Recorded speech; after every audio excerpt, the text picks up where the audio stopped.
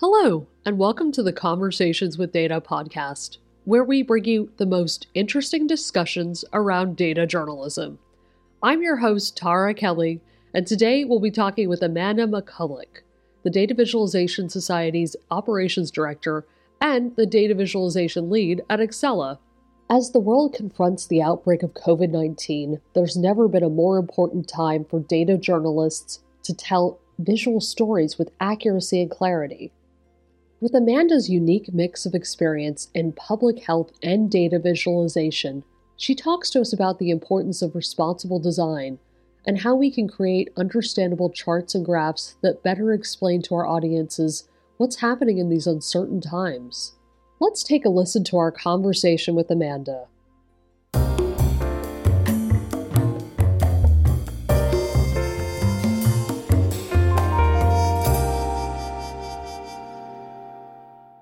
Hi, Amanda. Thanks so much for joining us today on Conversations with Data. Tell us about you. Tell us about your role at the Data Visualization Society and your other work as well.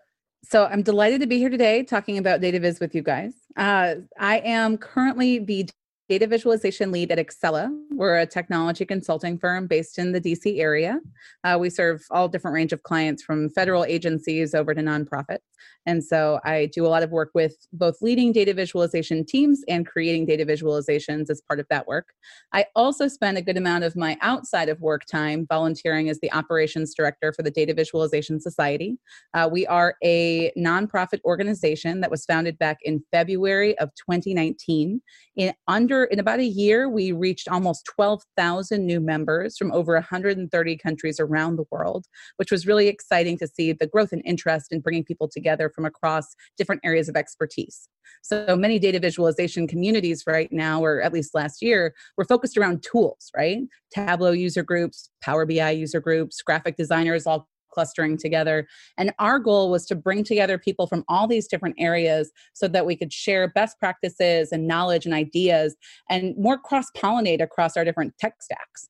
And for us, that's been really exciting to see how we can learn from each other and how we can help evolve data visualization to really be a practice profession. So I understand you have a new initiative with the Data Visualization Society. Do you want to tell us about that? Sure. So as part of the response around COVID-19, we saw a lot of enthusiasm from people in the data visualization and broader technology community around how can I help? How can I take and apply my skills and knowledge and expertise in such a way that I help in the response? One of the other areas we've really been considering as an aside that helped to inform us making the choice to launch this initiative is a lot of people who are just diving in and dabbling with the case data that's been made so accessible through groups like Johns Hopkins and others. And that can be challenging, right? The case data that we have right now is uncertain due to low testing rates and has a lot of complexity around it from an epidemiology perspective as we try to learn about a new and emerging disease. And so as a team, we talked about how can we help to channel a lot of that energy and enthusiasm and drive to do good and do data visualization for good as part of this response into meaningful, useful projects. So we set up a new initiative for matchmaking data visualization experts and specialists from various countries with different languages and different knowledge of different tech stacks and tools, matching those people who are volunteering with our group with organizations who need help and support around visualizing data related to COVID. That could mean building a quick and easy to use dashboard that you can use to track cases super locally, since many of the open dashboards on different widely used publications are all focused on more global or state or county level information. Or it could mean helping to create infographics to help to communicate risk and information to a local population. And in our first 4 days of launching the initiative, we had more than 475 people sign up to volunteer, which was overwhelming and exciting. We also had a whole group of initial organizations who submitted requests for support. And because we had such a great response, we've been able to mobilize small teams of people who can work together to try to make progress faster and develop things for these different groups, which include people from around the world. We had applications from organizations in Spain, in the Philippines, in Thailand, in the US. And it's great to see the global community really coming together around how we can help and support each other. Now, I know you're a data visualization expert, but talk to us about your background in public health. So my background in public health is actually what helped to nudge me towards wanting to find ways to connect health organizations, civil society, people who need this kind of data visualization support, and data visualization folks who might not have the deep subject matter expertise required to really be effective in creating visualizations or responding to questions around COVID. I actually did my undergrad degree in zoology and sociology, believe it or not, at Miami of Ohio. Did a double major, headed off and got my master's in public health at Boston University, and went on to work for 8 years in global health and international development. So while my career started off as an analyst, ghostwriting the reports that went up to Congress about USAID's achievements and all the numbers that go with that, it evolved into doing more work on monitoring and evaluation, visualizing evaluation results and findings, building dashboards, and working with health information systems. And some of the most meaningful and impactful work for me in data visualization has really been working with local civil society advocacy organizations in different countries on building their local data visualization capacity. What do you think the responsibility is and the role is for someone who is trying to take data and make it meaningful for the general public? There's just so much information coming at us, both in the form of articles and dashboards and new maps that tell us about how challenging it could be for our hospital system here in the US. And I think it's our responsibility as data visualization designers to think about the emotional response that what we create will evoke in people. It's why we talked a lot, I think, amongst the data viz community about the challenges of using bright, bold colors like red on the maps and the graphs that we're seeing, which can kind of evoke a certain response of panic or make things look really awful when you see red dots popping up all over the world.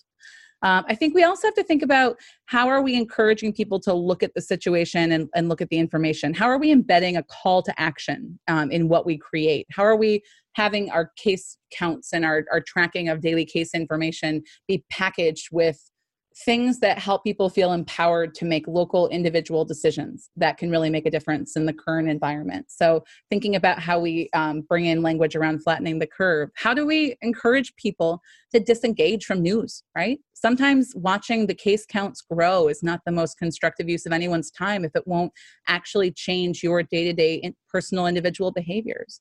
And so helping people understand that it's okay to disengage, I think, is just as important as putting things out there that are truthful and honest and meaningful, but hopefully that don't incite panic.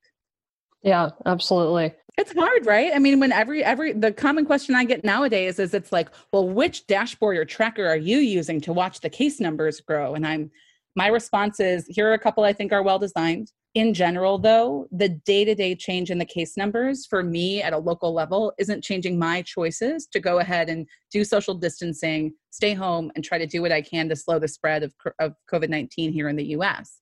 I think there are some great visualizations coming out that try to package that context, right? I think John Burns Murdoch's charts that he has on the Financial Times site that get updated daily with input from experts and getting feedback that actually say, like, here's what the different curves look like for different countries, and have small annotations that say, and here's what these countries have done or did that helped to make those curves flatten out or that changed the shape or the trajectory of that curve. And so I think packaging visualization, so it's not just a chart, it's not just some bars or some lines, but it has context with it that helps us understand the numbers and why they're going a certain direction is so important, because that's the piece we need to make sense of kind of what's in it for me. Why should I care? Why should I engage? Why should I worry or not? Let's talk about demographics for a bit. I mean, how did those influence the number of cases? That's also a big question. So I think there's two ways to look at that, right? So there's both the population numbers, because we've seen a lot of criticism of why are we looking at cases and not cases normalized against a population size. I mean, you'd expect just the total cases in a much larger country like the US to be higher than in a smaller country like a small European nation like Belgium. But when we're early stage in an epidemic or in a pandemic, counting those individual cases and helping have traceability about where they're coming out and where they're happening is really important. So it's not quite at a place where calculating those kind of rates are as helpful in tracking the pace of growth for this epidemic. I think the other side of it, though, that you mentioned is demographics. And how do demographics kind of temper or influence how we think about what we're seeing for the case numbers? We know that with COVID-19, from the data that we have available, helpful, and the clinical prognoses we've seen in some of the countries more advanced in their epidemic curves, so places like China and Italy, that people who are older are more likely to have more severe cases and more at risk of death as part of being infected with the novel coronavirus. And so as we look at and we compare different countries, we have to think about also how their demographic profiles may lend them to being more at risk or being higher risk than others. So for example, in Italy, the median age is around 45 years of age. If you compare that to other countries, and even kind of skewing the other way to emerging countries that are just now starting to hit our maps and everything else, in sub-Saharan Africa, there was a recent article by Science magazine that actually talked about how the average age is lowest in the world. The median age is less than 20. And so how does having a demographic or a population pyramid that skews young actually help? I wouldn't say with a protective effect, but I'd be curious to see how all of this plays out, because there has been some speculation that might be a benefit. I think the Science article does a nice job of talking about the ways in which having a younger demographic group might actually help them as different African countries start to battle the same disease. But I think that thinking about demographics and how we compare countries is important. Thinking about health systems and how we compare countries is important. I think it's hard to take and just plot cases as its own indicator and kind of assume that they happen in isolation of all the systemic factors around them doesn't give us a full picture of what's working and what's not.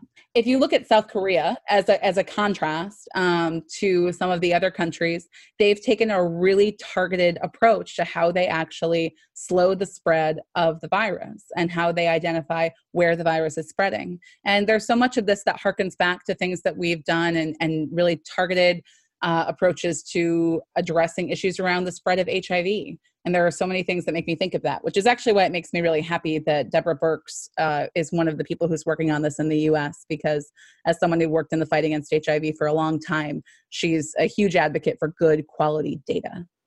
How similar do you think that these diseases are? So I don't think I'm in any way the right person to answer how similar different diseases are in the sense of being able to compare them. I'm very transparent that I am a public health data viz person. But one thing I can say is that there's a graphic that your comment makes me think about that was from the Information is Beautiful graphics pack that came out early on. And it's been updated with new data over time. And one of the graphics that caught a lot of people's attention was benchmarking COVID. At that point, I think it had even a different name. I think it was still the novel coronavirus, NCOV name, that they were benchmarking the deaths per day for the new emerging novel coronavirus against endemic diseases like malaria and TB and things that we have that are endemic to different countries, which means we just have them in general circulation, and things for which we have good testing. We have treatments. In some case, we have vaccines, and we have more and better data. And so I think that it's really misleading to compare something that is an early stage pandemic and a metric like deaths per day against whatever the quantification of deaths per day was for other endemic diseases, because it's just at a different stage, right? And the worry that I have looking at that from a visualization perspective is that when someone looks at that chart and they see that the coronavirus is a really tiny, tiny, tiny bar relative to the deaths per day in the world from, say, malaria, that we think it's not important to try to pay attention and take certain actions to try to slow that spread and try to avoid overwhelming our healthcare system and all those pieces. I think you kind of talked a bit about case fatalities. Oh, case fatality rates. Yes, that's a fun, sticky one. I think early case fatality rates a curious measure when we're talking about kind of broad interest in understanding what's happening in the world around a disease. We saw early on there was a viral tweet that went around about R0 being really high and inflated for COVID-19 that drove people to be really worried about how many people would die, which has come to be not entirely unfounded. And we've seen a lot of people calculating a case fatality rate by doing the simple math of saying, well, let's take the number of deaths and divide it by the number of cases. And that sounds like delightfully simple algebra, right? But the challenge that we have with that number is that it's actually really hard to calculate in accurate, generalizable case fatality rate for this disease when the data we have is so uncertain. I mean, our denominator, our number of cases, is probably wrong and significantly undercounted because of limited testing. And then our numerator is going to be lagging, right? We have people who are currently sick or ill with COVID-19 who unfortunately might eventually die because of this disease. And so we don't have a very good numerator. We don't have a very good denominator. And as a result, we can make estimations. We're better off making estimations for smaller groups or smaller subpopulations.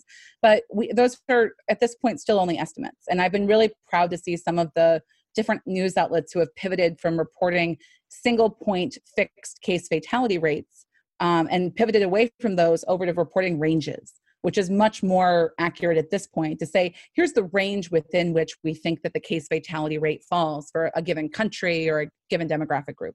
I think, though, that on the flip side, having some of those ranges available to give some people some more understanding of the severity we should treat this disease with is really important.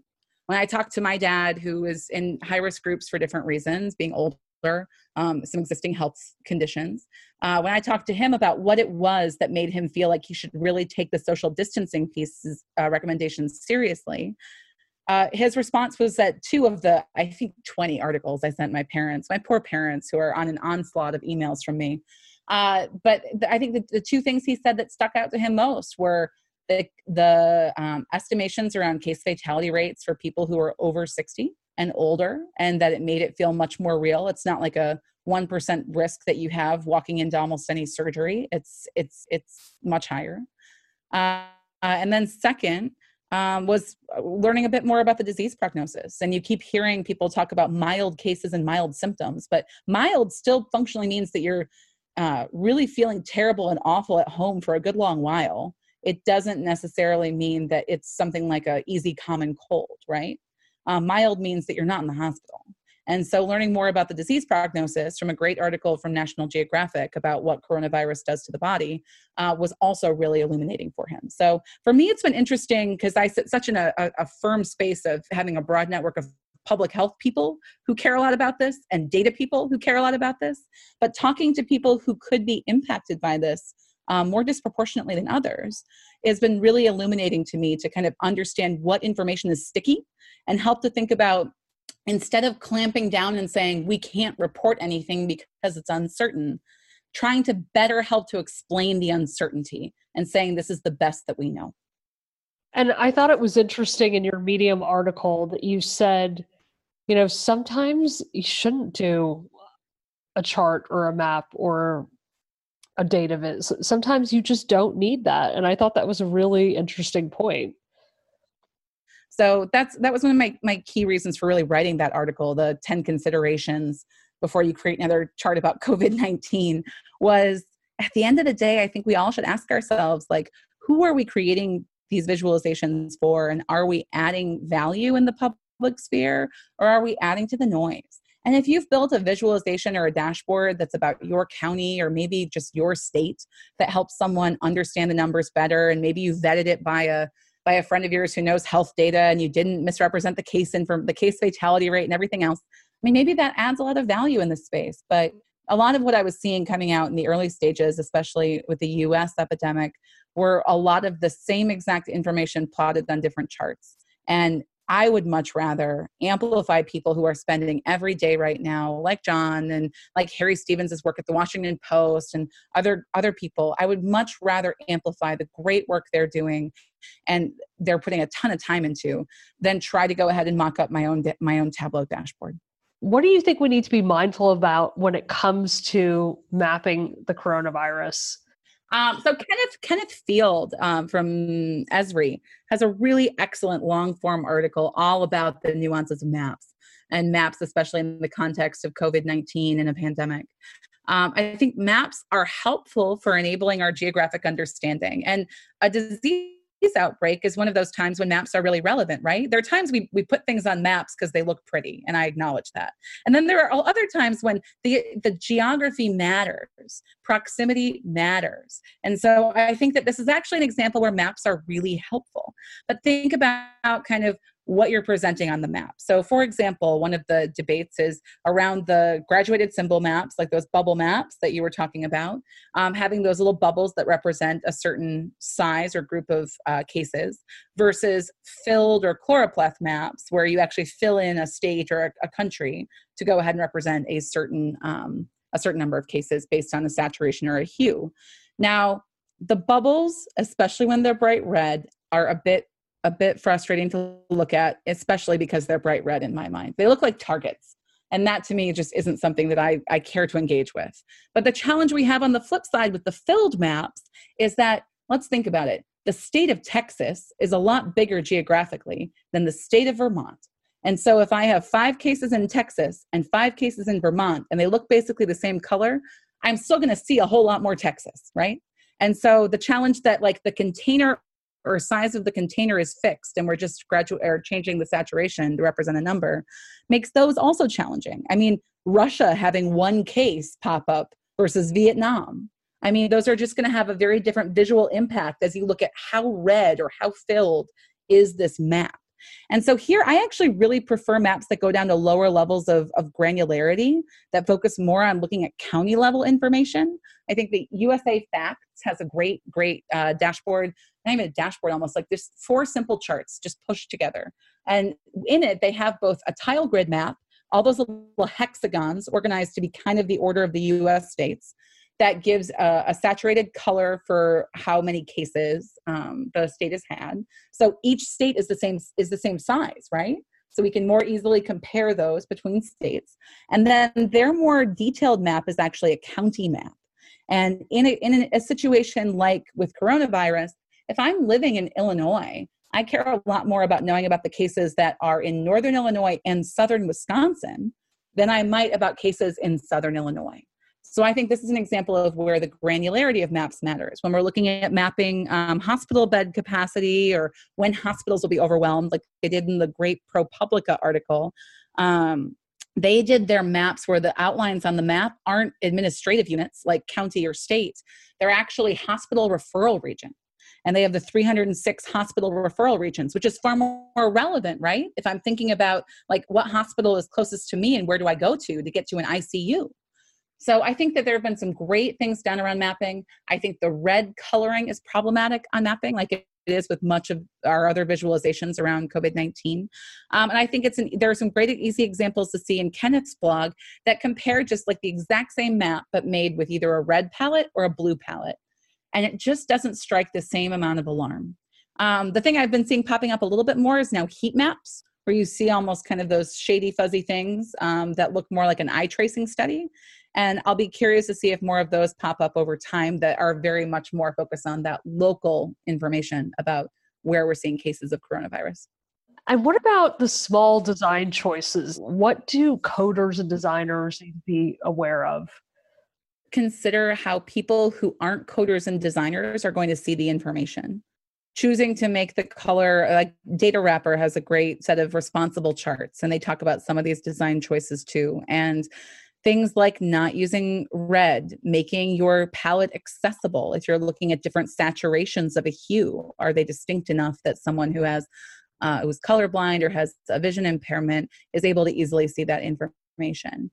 Thinking about how someone will interpret and understand the data. When we plot data and we put points on a chart or a graph. So if I make you a lollipop chart of case fatality rates, I'm assigning a certain amount of certainty to that data. And so how do we enable and help understanding by plotting things that include ranges that have some indication of uncertainty? And how do we pick charts and graphs that tell the right story and that are easy to understand? And functionally, how do we add text and other information that even people who don't understand how to read our charts and graphs can still see what the key takeaways are? And I think we have to think about kind of who our audience is and what they're consuming. And today, the audience for coronavirus charts and COVID-19 charts isn't just public health professionals, and it's not just clinicians. It's really something that the entire world is looking at. And so we have to be mindful of how our charts might be misinterpreted.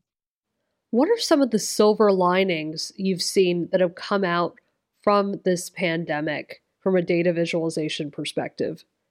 I think that one of the most amazing thing that has come out of this is that, well, we can certainly point to examples of misleading data visualizations. We can also point to the fact that the flatten the curve graphic probably belongs in a top 5 Hall of Fame somewhere for being an illustration of data and information, not based in quantitative numbers, I would remind you, but it is itself an informational graphic that helped to inspire an entire country and really the world to make certain choices that are really hard to make around staying home, around limiting your activity, all those different pieces.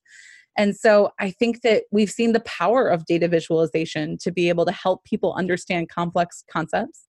We've seen the ways that data visualization can engage people in information, which is wonderful.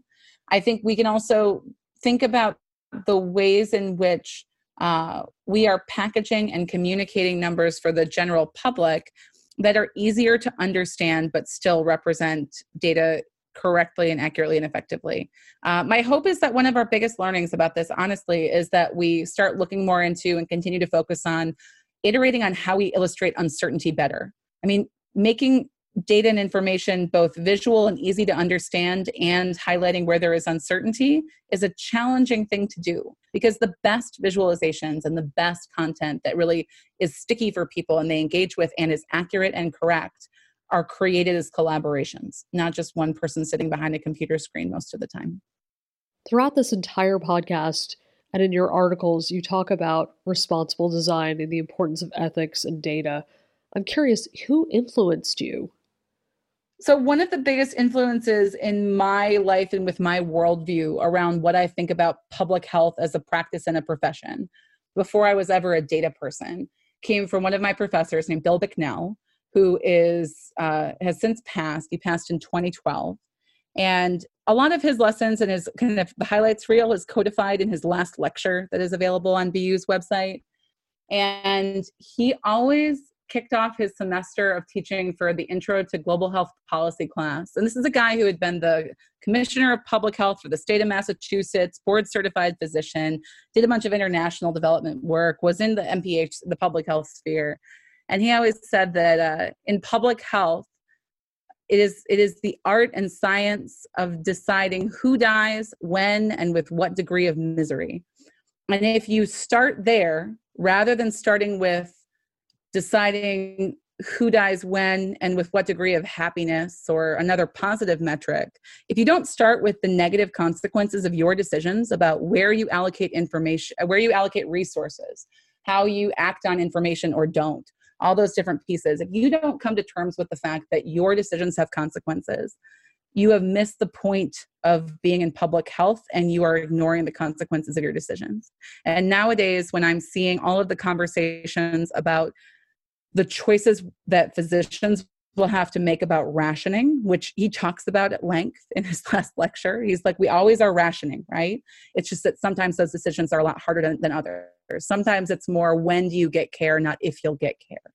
But he always instilled a very strong moral compass in all of us that the choices and decisions that we make as public health professionals can ultimately probably kill more people than physicians might in their offices, but we will never be held to the same level of account. And I really miss kind of him and that amount of just ethical responsibility he placed on public health professionals. And I think still echoes through a lot of us who he trained and taught. But I think today, a lot of those words and a lot of his thoughts and reflections are really relevant as we think about the data we have or don't, about the rationing decisions that people are going to be forced to make, and about just the ethics of what we do in public health. And when we ask people to stay home or not stay home or do different actions. And at the end of the day, if all of the social distancing pieces and slow the spread and everything else is successful, the biggest challenge we're going to have is that it means that the right thing happened. There were fewer cases and there were fewer deaths. And people will come out and say, you overreacted, you shouldn't have put these measures in place, it all would have been fine. And there isn't another America somewhere else that we can compare us to. And so I think sometimes we have to do the hard thing but the right thing, and asking people to make certain decisions in their own behaviors and their own choices for the greater good. And that can be really tough. But I think a lot about Professor Bicknell right now. If I can instill a couple people in thinking about the ethics of those decisions, and why we care so much about good data and good denominators, it's because those are numbers that can help us make better decisions on how to address a crisis and how to act in a public health crisis.